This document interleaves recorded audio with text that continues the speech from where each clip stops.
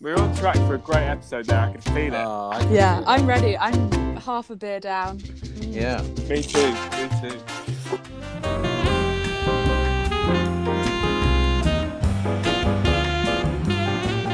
Okay, and here we are. Welcome back to episode 3 of Pub Columbia. Now, so this week we're going to be interviewing Harry. Harry and I met in Colombia in 2018 when we were both working for newspapers. He was working for El Tiempo and I was working for El Espectador. When we returned back to the UK, we realised that we both lived on the same street in London. So now he is a recent graduate from Edinburgh University and he's a film director. He released his second short film in August 2019 called Glass People, and it was absolutely brilliant, and all of you will be able to access the link in the bio on Spotify. And now he's directing and starting to film Santi this year, and the film has a Colombian protagonist and demonstrates the differences between the UK and Colombia. And Marvin somehow kind of waggled his way in to be the executive producer. So Harry, we're excited to have you on. How are you doing? Thanks for having me, guys. It's great to be here. Yeah. The big question on everybody's lips is, why Santi? So the name Santi is actually the nickname for the protagonist's name. So Santi is the shortened version of Santiago. What we really felt was important is, as Colombian family is really at the heart of this film, it was really important that we made the film's title refer to what Santiago's family call him, which is Santi. To be honest, it all comes down to the fact that I just like the sound of it. And I had a mate called Santiago when I was in Bogota, and I thought it's quite a good name. Great. Does he know that? Does he know that? I don't think he does. If he's out there, Santi, it's named after you.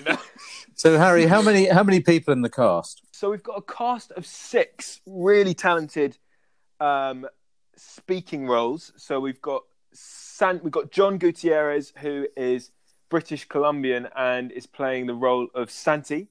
We've got Zulika Chaka, who is playing the role of Violet. And then we've got 4 other fantastic actors playing the other roles. And then we've got 2 brilliant supporting actors who are playing the other 2 roles.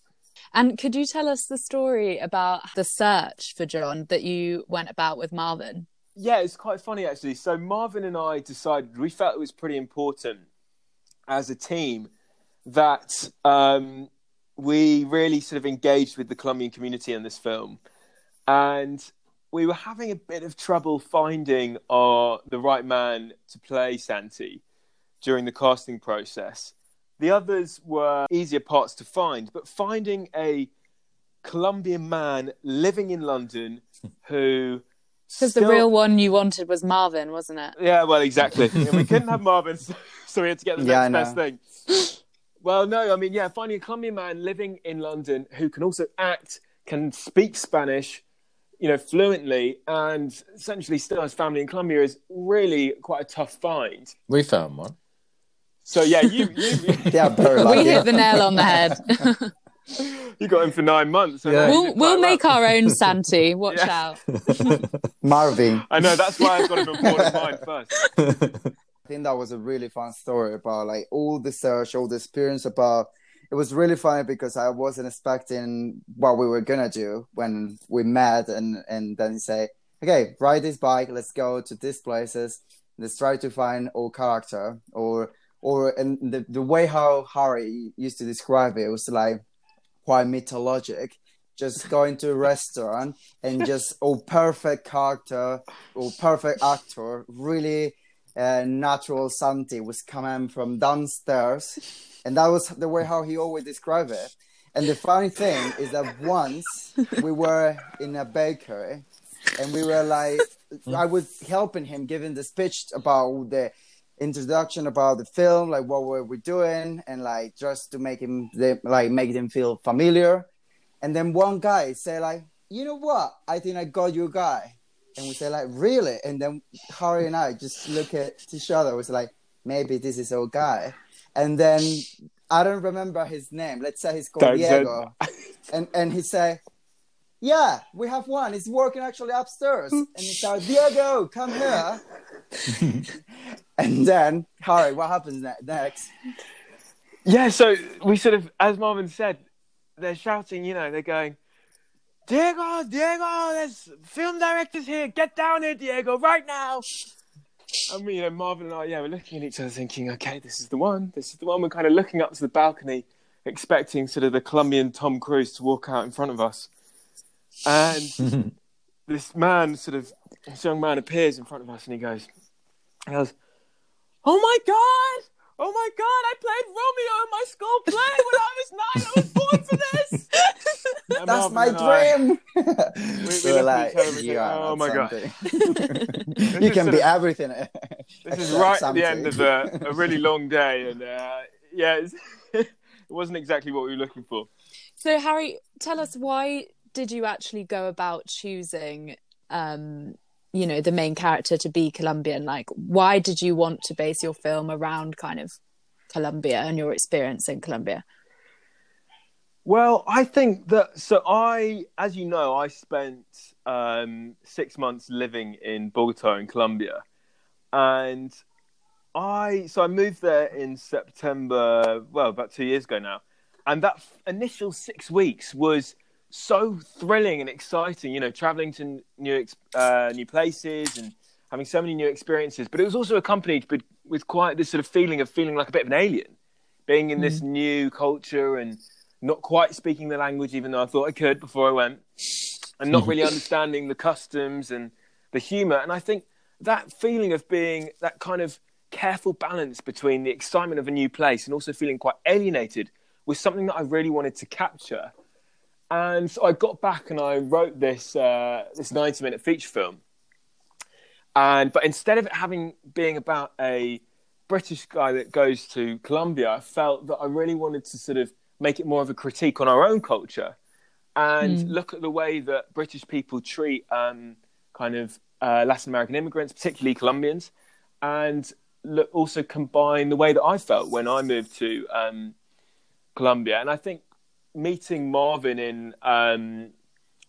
Marvin, last March for the first time, I know we never actually crossed paths in Colombia, we really hit on something where we sort of had this shared experience of both kind of going to these parties and there feeling slightly out of place. And I think that's why when I asked Marvin to sort of help me out with the script and really feed his own experiences into the story, it really worked because he understood how I had felt and I really understood how he had felt. And I think that will really come across when people watch the film. A lot of people will feel identified, not only Colombians, I think Latin Americans in general, when they have the experience to live abroad, especially in Europe, Europe and the UK now, they will feel identified and they will really enjoy the film because I think the way how you have described, we haven't done the shooting yet, but the way how you are planning to do it is going to really capture the feelings and a lot of people will feel identified. What's the situation with the pandemic? How's that affected filming? We're very lucky in that film and TV production is still allowed to go ahead in the current lockdown. But it has basically meant that we've really had to tighten up on our approach to COVID. So our producer, Stan Stockhall, has been absolutely fantastic in creating a watertight and kind of bulletproof COVID plan to ensure that we're still able to shoot. So that essentially means, I'm not going to bore you with the details, but it's, making sure that the set itself is as safe as it can be to allow us to continue shooting on February the 6th and 7th. So we're very lucky that it actually hasn't affected our plans at all and that we are going ahead on this February 6th You could and 7th. market Santi sanitizer. But just, you know what? That is a very. I just thought about it. Maybe Sanitizer. Yes, exactly. Sanitizer. That's good. Yeah, it's very good. Sanitizer. Yeah. It's good. I'll leave that with you. Selling it as I'll leave that one with you. Harry, I also would like to ask you. I know that we haven't done the shooting yet, but so far, what do you think has been your favorite part about producing a film, especially like Santi? So, my favorite part has got to be. I mean, you were there, Marvin. The first time that we had the actors at the callback read out the script in a room was really special, as I think it's sort of the words that have been in your head for so long, and the words that I'd written on the page and been thinking about in my bedroom in London for so long. Finally hearing them actually be acted out is a really special moment. I think any writer will agree that seeing your kind of work come to life is really quite something. And I think that was the moment that I thought, okay, yeah, we've got something here. Yeah, something. We have got actually a great team. Like really, the last meeting that we have on a Zoom call, and I just met all this amount of people. There were like how many in total? Like all the team. It was just amazing. In total, there's about 20 of us. Yeah, there's 20, at least 20. Yeah. Yeah, and just feeling that everyone is working on their beats and just doing a little part of the whole work, and it's just amazing. And I think it's gonna work really well. And I'm wishing you all the best. Thank you, Marvin. No, I mean, it's a shame that we don't have you with us, unfortunately, for the shoot itself. I mean, yeah, as you said, I think it really is the energy of the team that really kind of carries the project. It's the people that are committed day in, day out. And I think what really people kind of don't see is people only see the sort of the glossy Instagram posts and the the kind of nice sort of smart side of it, but people don't see the producer sweating at sort of 11 p.m. to make sure he gets the call sheet out, or someone driving down to Kent to pick up the COVID tests, for the location scout the next day. It really is a mammoth team effort. And, right now I always say to everyone that sort of this is when we're in the trenches, and then we're going into battle in February, and we're sort of preparing for battle. But no, I mean, it really is a huge team effort. And I think that's kind of the joy of it, because without one of those people, we couldn't make the film. Harry, I know that there will be, a lot of barriers that you'll face along the way. And I'm sure, with the kind of resilient team you have, you'll be able to overcome all of them. The reason why you made the film was to kind of promote Colombian representation globally. But the question I have for you is, do you feel that you've faced any pushback at all by being British? No, I mean, I think we've actually been really lucky in that we've been welcomed by the Colombian community in London, as we've been working with, for example, the charity Latin Elephant, and lots of other associations that promote Latin American representation on screen. But I think really it really comes down to the fact, particularly Stan's work to create the links with the Colombian community, that's really kind of meant that there hasn't been much pushback, in the sense that from the outset, we've always said that the Colombian voice has got to be at the heart of the film. And that's why our executive producers, Marvin and David, are so important. And that's why we cast a real Colombian, John Gutierrez. And I think that is why we've sort of been quite lucky, really, that we haven't faced that. I guess you already had that base, with Marvin helping with the script and everything. You've had constant input from Colombians throughout, which is why it represents a Colombian experience in the UK so well. Do you think? Yeah, exactly. Sorry. Harry, do you think that it will change people's perceptions or misconceptions of Colombia or Colombians? I mean, I hope so. I think generally people in the UK have a pretty fond, they have a certain fondness for Colombia as a country. And it's certainly, high on people's kind of bucket list of places to visit. But something I really picked up on when I was out there and when I got back, even before I went out, was actually sort of the number of British friends and family that would, tell me to be careful and tell me to watch out for the cocaine.